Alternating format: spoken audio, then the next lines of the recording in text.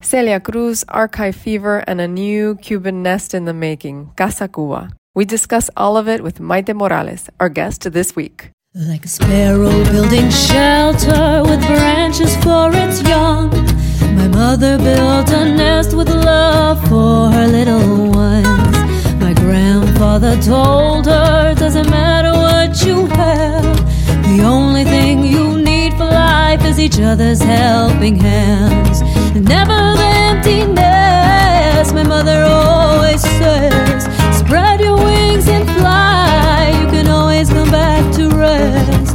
Never the emptiness, my mother always says, wherever you may go to grow, this will always be your home. Hello, everybody, and welcome to another episode of Never the Empty Nest. I'm Vanessa. I'm Nicole. And Yoda Mom is not here today. She had an emergency, so we're not going to have her on. But we love her, and we'll miss her, but it's okay. We do have an amazing guest, Maite Morales, who is actually the program manager at Casa Cuba and has a PhD in history, which we're going to talk about a little bit, about the emotions of the Cuban Revolution, which I think is really, really interesting. And we're also going to talk a lot about Casa Cuba and family and all kinds of things. So we're super excited to have you on. Hi, Maite. Hello, so happy to be here. And I can't believe we actually looked into my dissertation. It was 2 years ago, but it feels like a lifetime with all that's been going on in COVID and, getting back to normal. That you finished it in 2020 is a huge deal. Oh my God, insane. I defended virtually. It was a nice experience, though, because usually you have to stand in front of a committee. Mm-hmm. So I was in my house in La Sala. Yeah. And from the waist up, I had a very nice shirt, but from the waist down, I was in PJs. So it was very comfortable. Awesome. I wish I could have done that. Seriously, that is the upside, huh? That's for sure.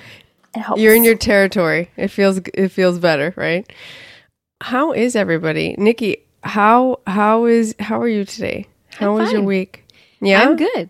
Yeah, I usually have like some you do intensity or drama, but I'm chill today. We had to get up really early to get the kids ready for picture day at school. I saw those were so cute, and they looked so adorable. But yeah, I mean, I have to brush out my daughter's hair, and that's the whole thing. And but yeah, everything's fine today. My week has been fine. I'm working on my vision board, and I'm preparing for an event in Miami. I'll be going to Miami in 2 weeks to sing. Yes, so that's what I'm doing. That's what's. Can I just say 1 second, Maite? Is that like a picture of Celia behind you? I can show you if you want to. Yes. Que bella. We're talking about Celia Cruz. Oh my God, I love it. Stop. I saw Celia. Yeah, sorry. There's like a big book behind Maite. And I was like, what is that awesome book of Celia Cruz? So this is like an iconic picture of her.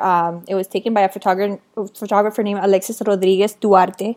Mm-hmm. And he kind of became a photographer of her career. So we had the privilege of meeting him and his partner, and he gifted this to us. And I just have it as, Celia has become a part of the Casa Cuba journey. We received her music scores at FIU. It was the big donation, I think one of the biggest ones we've received. Wow. And it was the first one that I had hands-on experience. Okay, so hang on, Maite. You're saying that you received at FIU and Casa Cuba the music scores of Celia? The music scores collection of her music scores that she carried with her from when she was in Cuba. Wow. All the way throughout her career. It has like handwritten notes in the margins. Stop. It's so cool. I have goosebumps like from head to toe right now. And I was a graduate assistant at the time, going into becoming like a full-time member of the Casa Cuba team. And so she was like the first person. You think of collections, you think of people. You don't just think of the material. So she was the first person that I, had a close relationship through Casa Cuba. I mean, I heard her music, but now I got to welcome her music scores. Met the photographers. This is actually I think this is Fairchild background. I was going to say, that's either Fairchild or Deering. Yeah. Like one of those. It because looks like Deering that's too. South Florida, it feels like. And it's just beautiful pictures of her. Mm-hmm. Beautiful. Sorry, I totally like went off No, that's This amazing. is why the bookshelf is here. You know, I it's a mean- piece of conversation. For the audio audience, what happened was that my sister was immediately caught, clearly, by a picture of Celia Cruz, the great Cuban singer, and more than that, just like, I don't know, soul sister, all around. Yes. We can talk about that in a second, but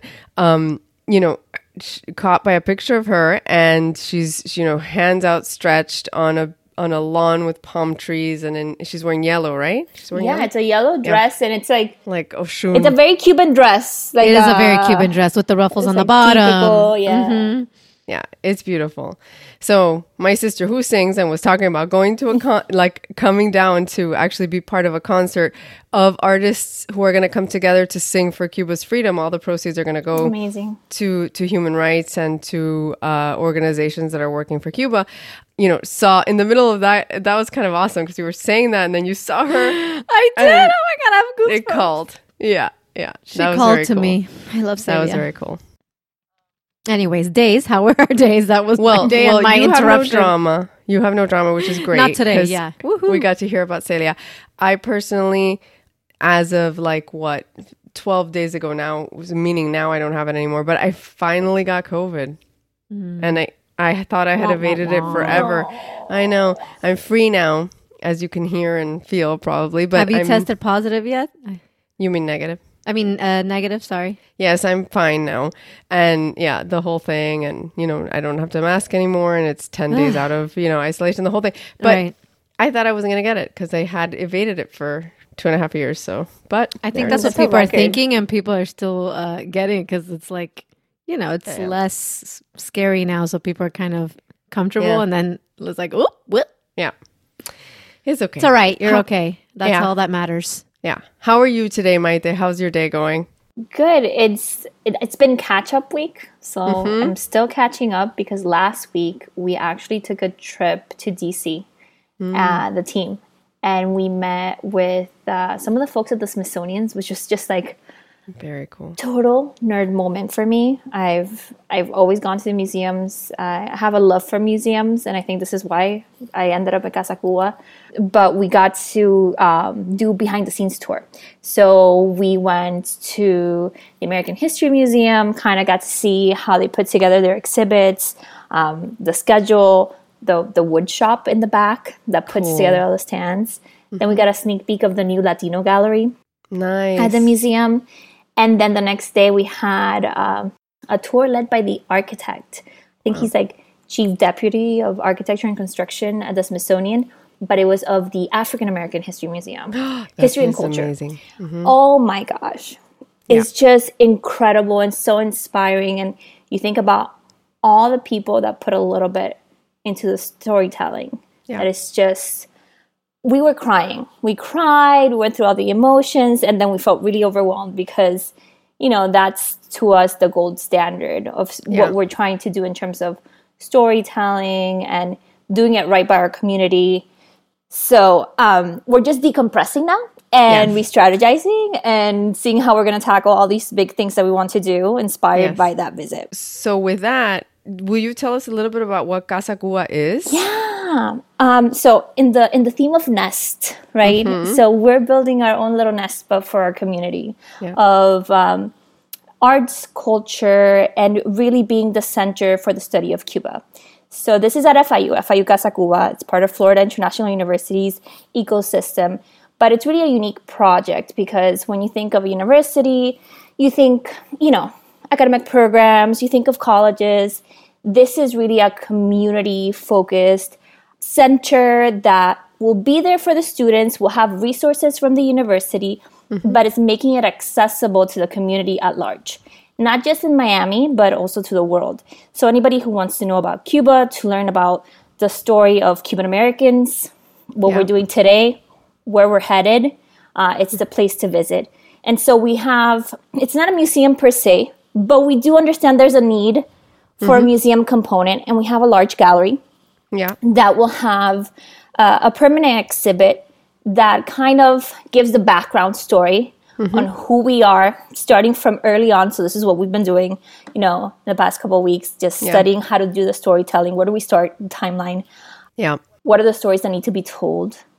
And then also having this programmatic element that complements what's going on in the exhibits, whether it's celebrating music. So we have ideas for cultural weeks that focus on provinces, on contributions by different groups, not just in the music sphere, but also at sports, and using the experts that we have at the Cuban Research Institute that already come regularly through our doors to really give it that academic grounding and make it accessible. Just make all this information that we all are curious about, but there isn't really a place. I think we've created different places virtually. For example, I'm a fan of all things Cuban on Facebook. I don't know if you've joined totally the crew. And utterly. But it's the idea of bringing that sense of community into a place that has all these resources and it feels like home. Yeah. I love it because obviously casa means home, right? Yeah. Or house. So from the beginning, I loved the name of it. I loved everything that you guys were trying to do. And so I'm super excited about it. I also think it's amazing that FIU is a nest in and of itself that has grown with the community, Florida International University has been a school that, I didn't start out that big and it's become a huge part of the city. And I know that people that graduate from there stick with their crew, like they have a family within their little cohorts. So it's true. There's a joke like the few. FIU, right? I haven't heard I don't know. that. I think it's changing to the many now. I know. Exactly. You run into FIU grads everywhere. Yeah. Yes. Yeah. Slowly but surely. But you guys have the institute, the research institute. Oh, it started in 1991, so it's the oldest Cuban Research Institute in the U.S. Yeah. It was established it started first as part of the Latin American and Caribbean Center at FIU. And then because FIU actually has such a large resource base, not only in collections, but also in experts and classes on Cuba, that, it was why not have a center? Why not have a place that's dedicated to this? Yeah. And so they started in 91 and up until this point, they haven't stopped. Yep. And for me, when I have my reporter hat on, that's the surveys that measure the pulse of the Cuban American community.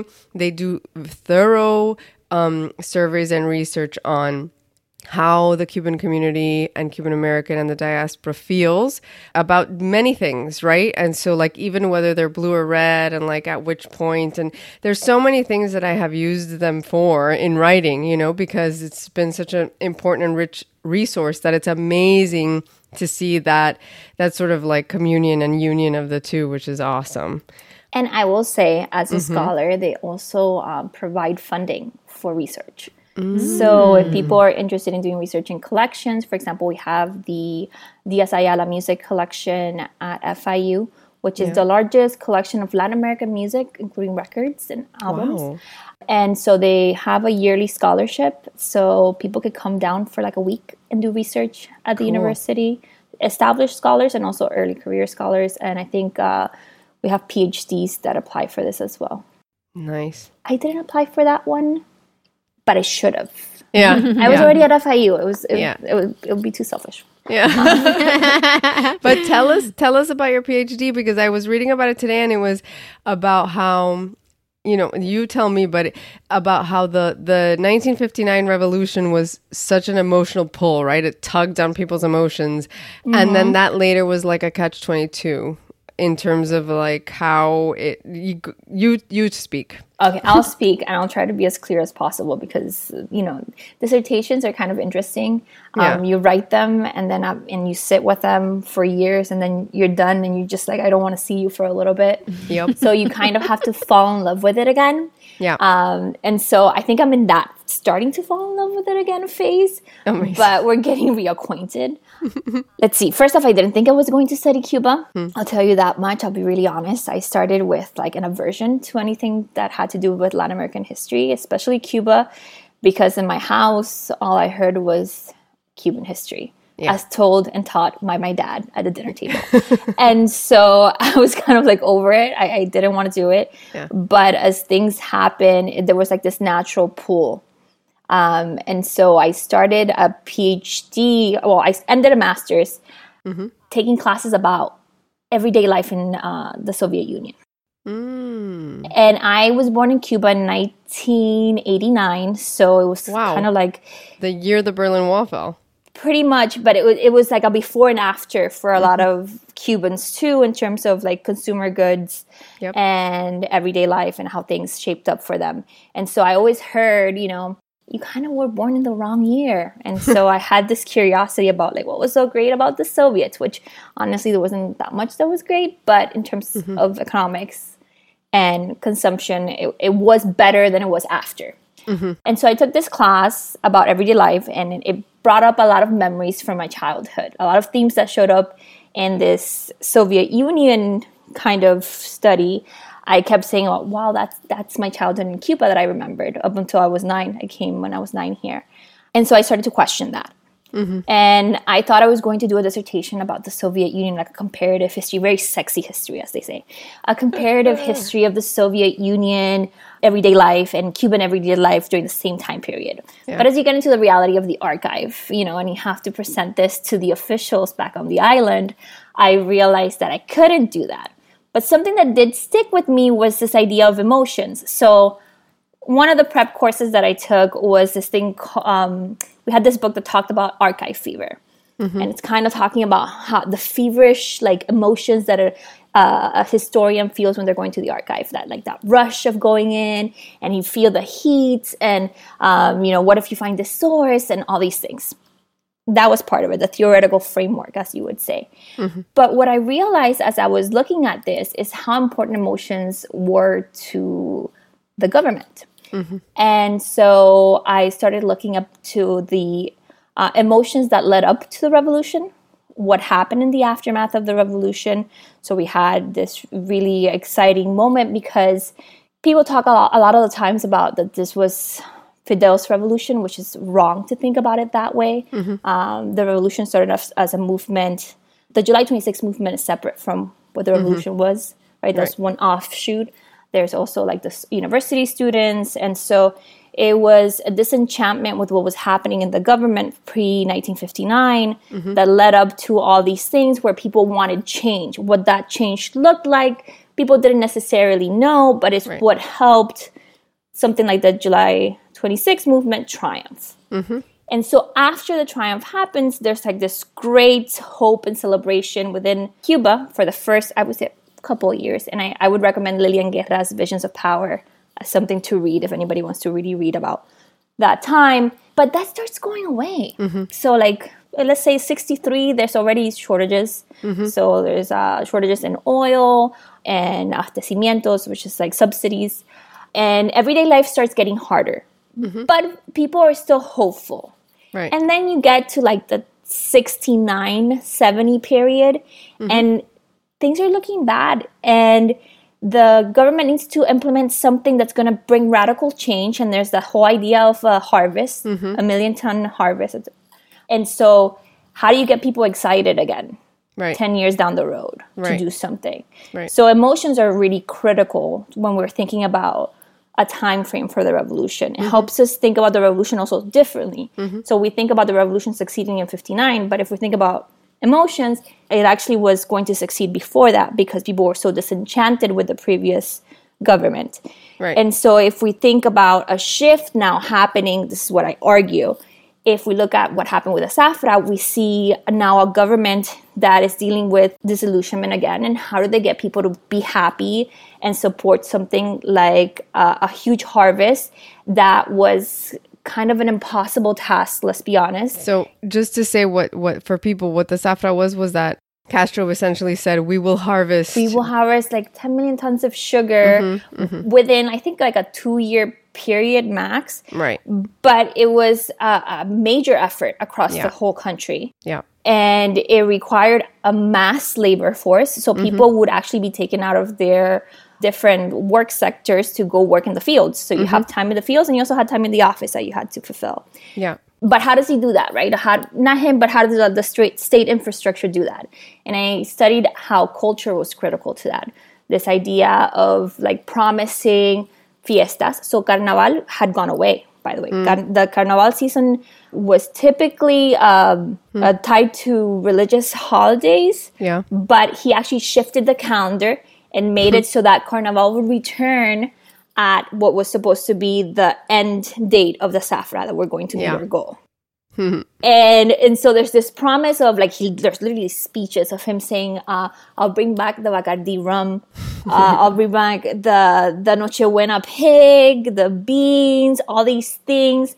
And so there's like, this, people are kind of looking forward to that, but it's this idea of also portraying at the same time to the outside world, because you had delegations that were actually coming in to help with the Safra. Yeah. You had people from other countries that were looking really closely at Cuba.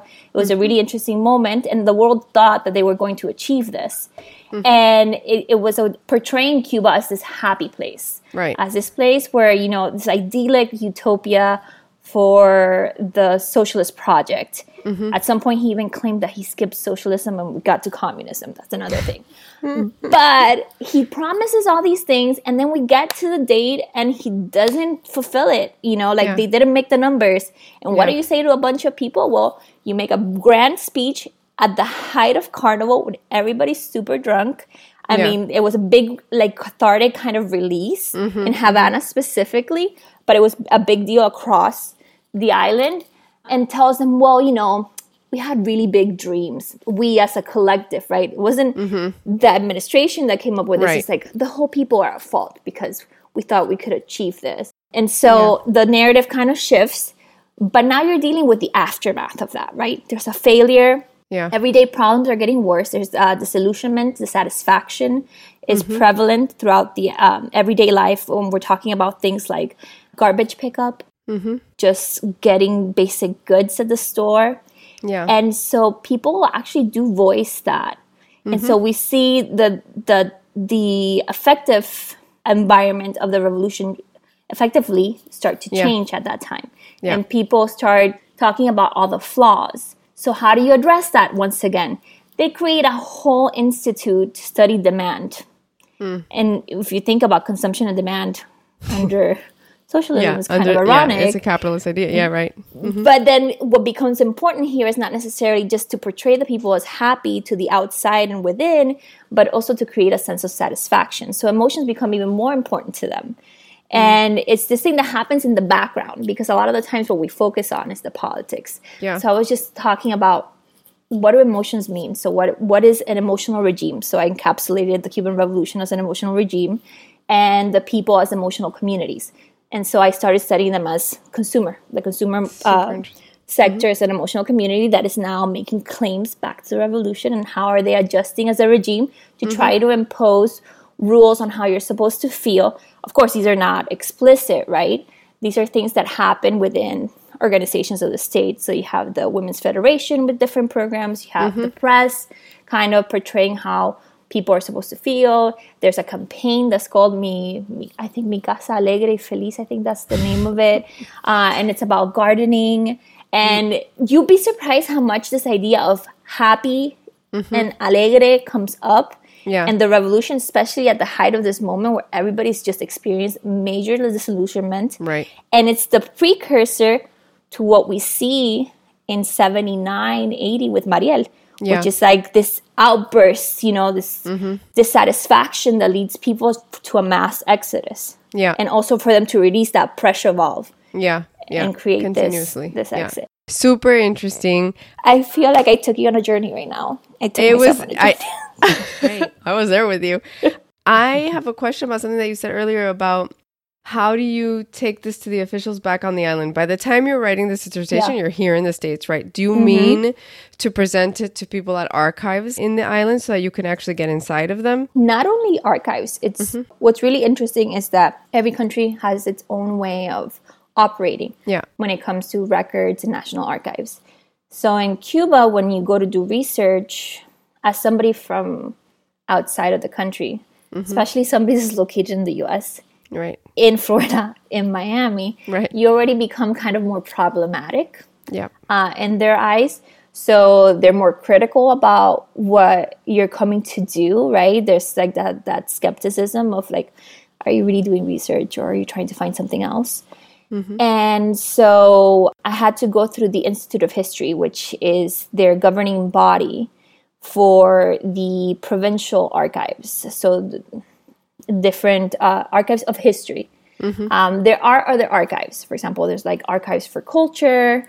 There are archives for like the Ministry of Exterior Relations. But you have to have some sort of tie to an organization that then validates who you are and writes an intro letter.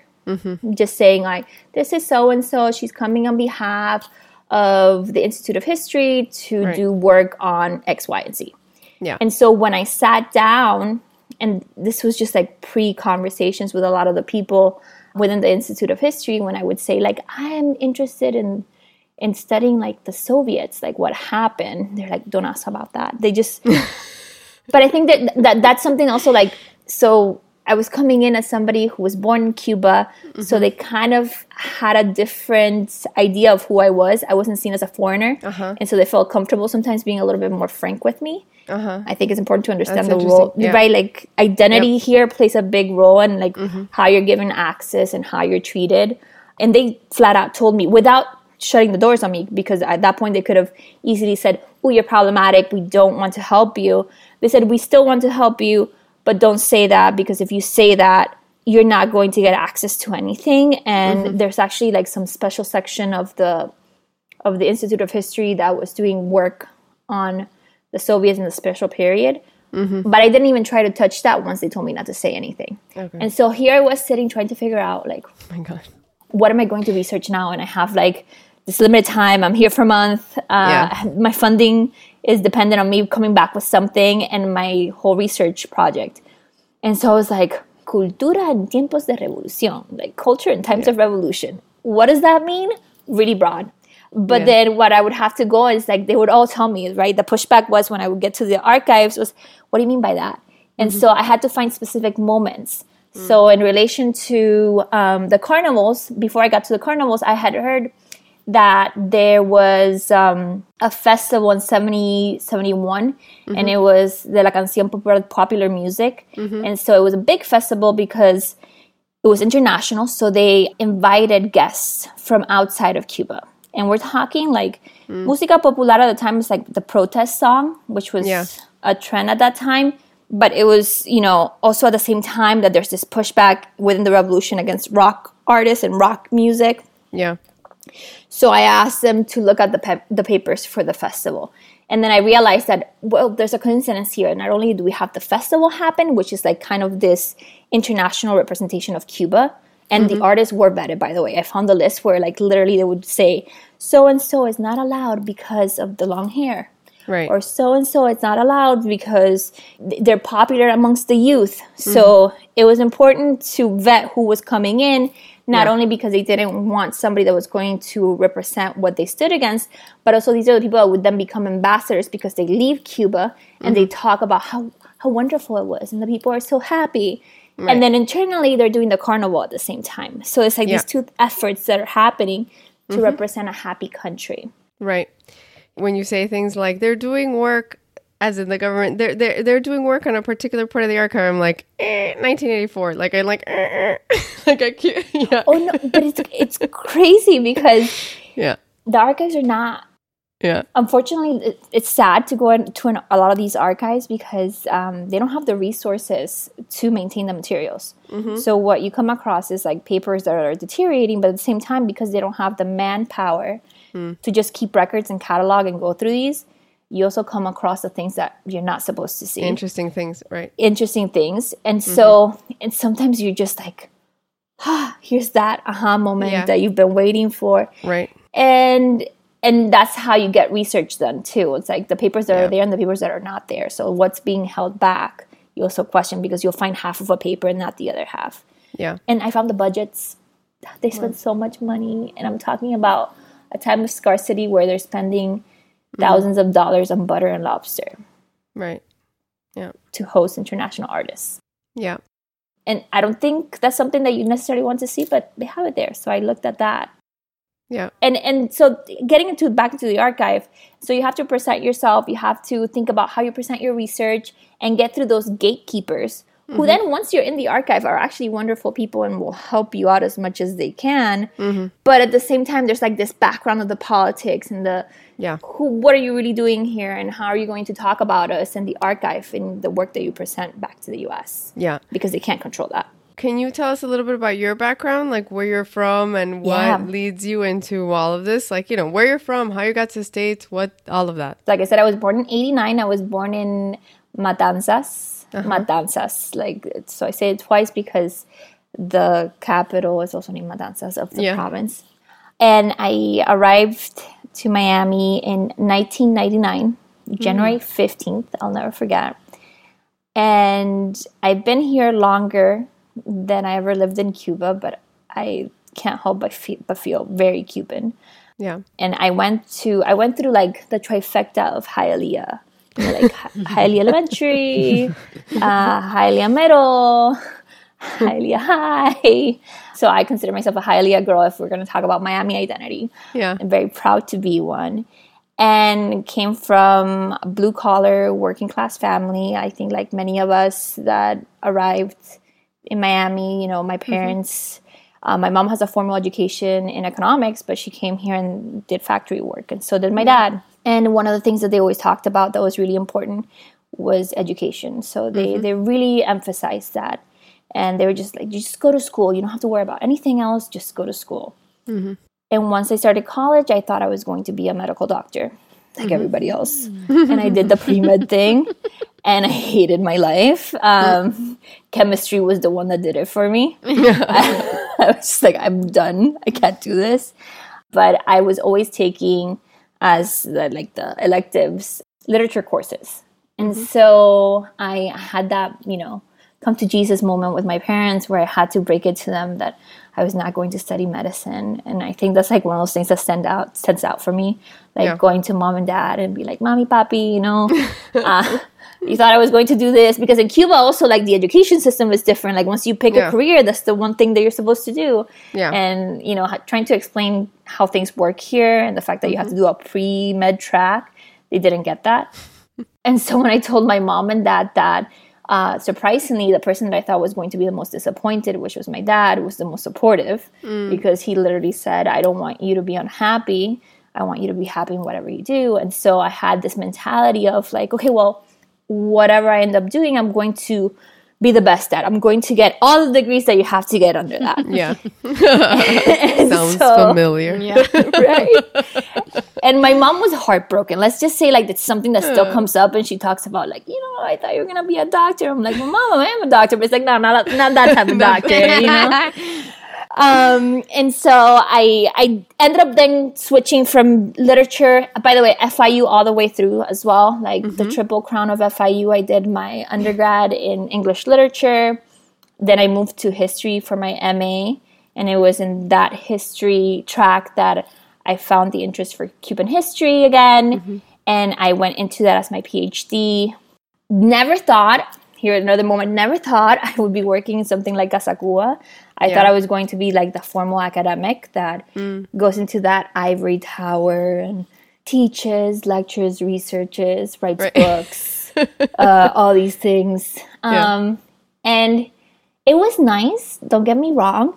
It's amazing to do a grad program because you're surrounded by so many smart people who are researching all these different types of things. Like my favorite thing was hanging out in the grad room because everybody's doing something different and they kind of like challenge your ideas and having these professors who you're in a room with 10 others to just discuss a book that everybody read.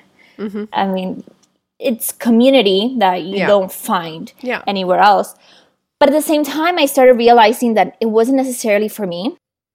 Because while I love the research part, in research you always feel like you're a little bit of an Indiana Jones and you really think you're super cool. Then comes the writing part. And what people often don't talk about is how difficult writing is. Yeah. Especially when you're thinking and you're comparing yourself because there's that imposter syndrome that happens in the background. Yeah. That you're comparing yourself to scholars and you're like, am I sounding smart enough? And you see everybody else as a brilliant scholar themselves, but you don't see yourself as that. But I just wasn't happy with it. There was something that didn't sit well with me. Yeah. Fast forward to doing research. I'm in Matanzas. I had gone to Havana, moved to Matanzas. In between the trips, Michael Bustamante, who was part of my advisory committee, and I had just taken one of his classes when he started at FIU. He's now at UM. We miss him. He sends out an email and he says, hey guys, look, there's I heard about Casa Cuba, by the way. This is an effort that was starting in the background, but I was so busy with my studies that I didn't really pay attention to it. But he says, oh, look, there's a new executive director, Maria Carla Chicuen, that she started with FIU Casa Cuba, and she needs some help. And at that point, I was also like looking for a new funding opportunity because I was getting to the last bit of research and funding under my fellowship. And I was like, okay, let me meet with her. And I just like sent her an email, and she was really nice, and she writes back, and I'm imagining I'm going to meet this really old lady. She's not at all. She's not at all, right? Like, so I'm thinking I'm going to meet somebody like in their 50s or 60s, you know, an executive director of a cultural center at a university. So she replies, we set up the meeting. I just come back from Havana, have all these crazy ideas, and I'm just talking like a million miles a minute about my research and all these things. And like, I'm like, wait, what am I going to say? And she comes down the elevator, and it's this really young woman who literally is like, she's a year older than me. And she's amazing. If you read her background, the best thing I did was I did not read her profile before meeting her. That's the best thing you can do sometimes. Because not know. Because I think I would have like stumbled over my words. And I don't think it felt like an interview. It felt like a conversation about just like who I was, who she was. As Cubans, we didn't talk about anything scholarly, academic, or CV related. And I was just expressing to her like all these things that were going through my head, right? Like I was like, you know, I'm reading all these magazines, and like you can't blame people for believing in a moment. And I think we kind of bonded over that because we were talking just about, you know, the complexities of the Cuban community and how united we feel sometimes and how divided we feel sometimes. We're just going over that. She says to me, listen, I don't have a position right now for a graduate student, but I'd love to have you come on the team. I'll let you know. I'm like, okay. I go off to Matanzas for another month. I'm doing my second leg of the research. And I was doing the little tarjetica, like I get the little card to connect to the internet every day to check my emails. And I have an email from her saying, hey, listen, I have the line of funding. Can you call me? And so then I remember, like, right before I go into an archive the next day, I go into a park and I'm calling her under the statue of Milanés, who was like one of the biggest cultural figures in Matanzas history. And she's like, I have the line of funding. Would you come on and be the graduate assistant at Casa Cuba? Yes. I was like, I have the blessing of Milanés. Yes, I'll do it. I get back to FIU, like 2 weeks before the semester starts, start working with Casa Cuba. There's like a big event happening right off the bat. And I'm just, it became like this crazy hurricane / twister that just like changed my whole perception of what I could do with a history degree.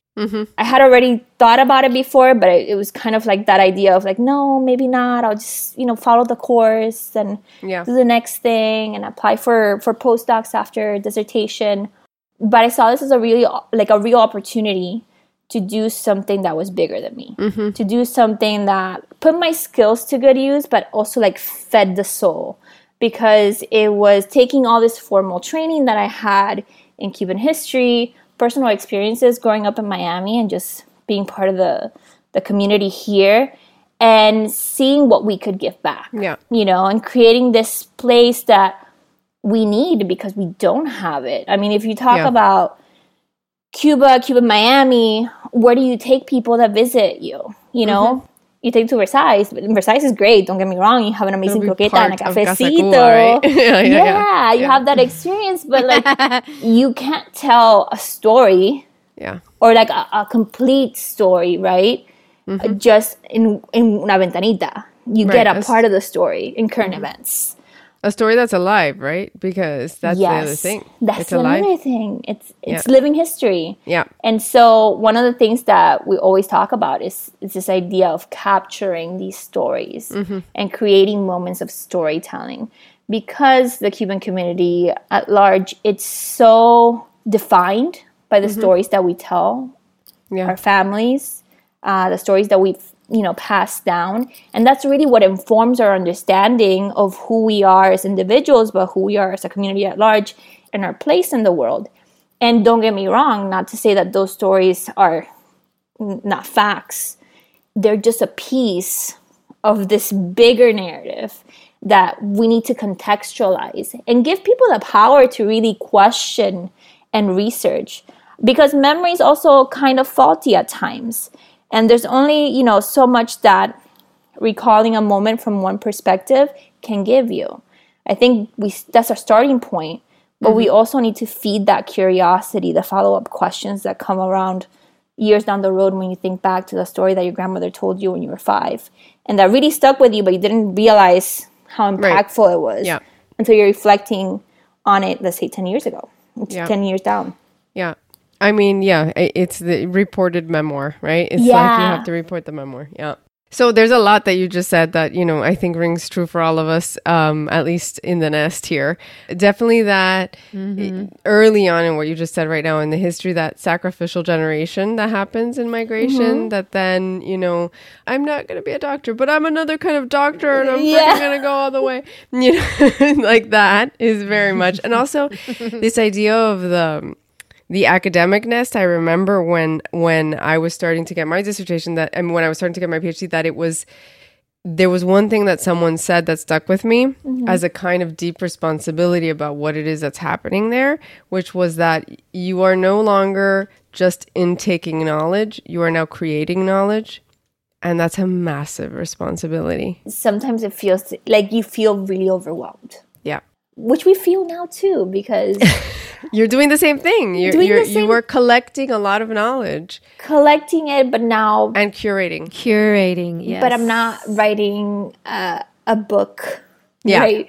We're talking about now something that's a little bit more fun to me, which is taking the pieces from the archive and actually putting it there and like having people interact with them. You can't predict how people are going to interact with them. And that's the anxiety-inducing factor too. Yes, that's the theatrical part of it. Yeah, but it's so it's fun to see. Like it's that aha moment that happens in the classroom, but creating that through objects and creating that through a curated narrative of an exhibit, and then the programming that comes along with it. Yeah. So doing the fun part. Well, this has been amazing talking to you. I'm so grateful that you've been on the show. Yes. Nikki, I don't know if you have any closing thoughts or comments in terms of our questions, but I'm just really grateful that Casacu was happening and that you were on here and that we got to have this conversation. Thank you.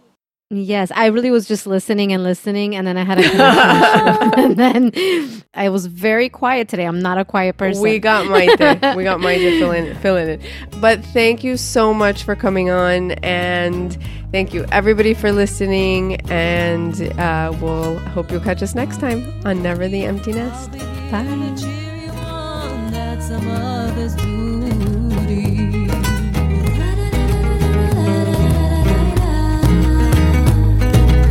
All of your success, she says, all the great things ahead. I'll be here when it's time to see you again. And if you fall, she says, if someone breaks your heart, I'll mend your wounds in this nest of ours till you're ready to depart.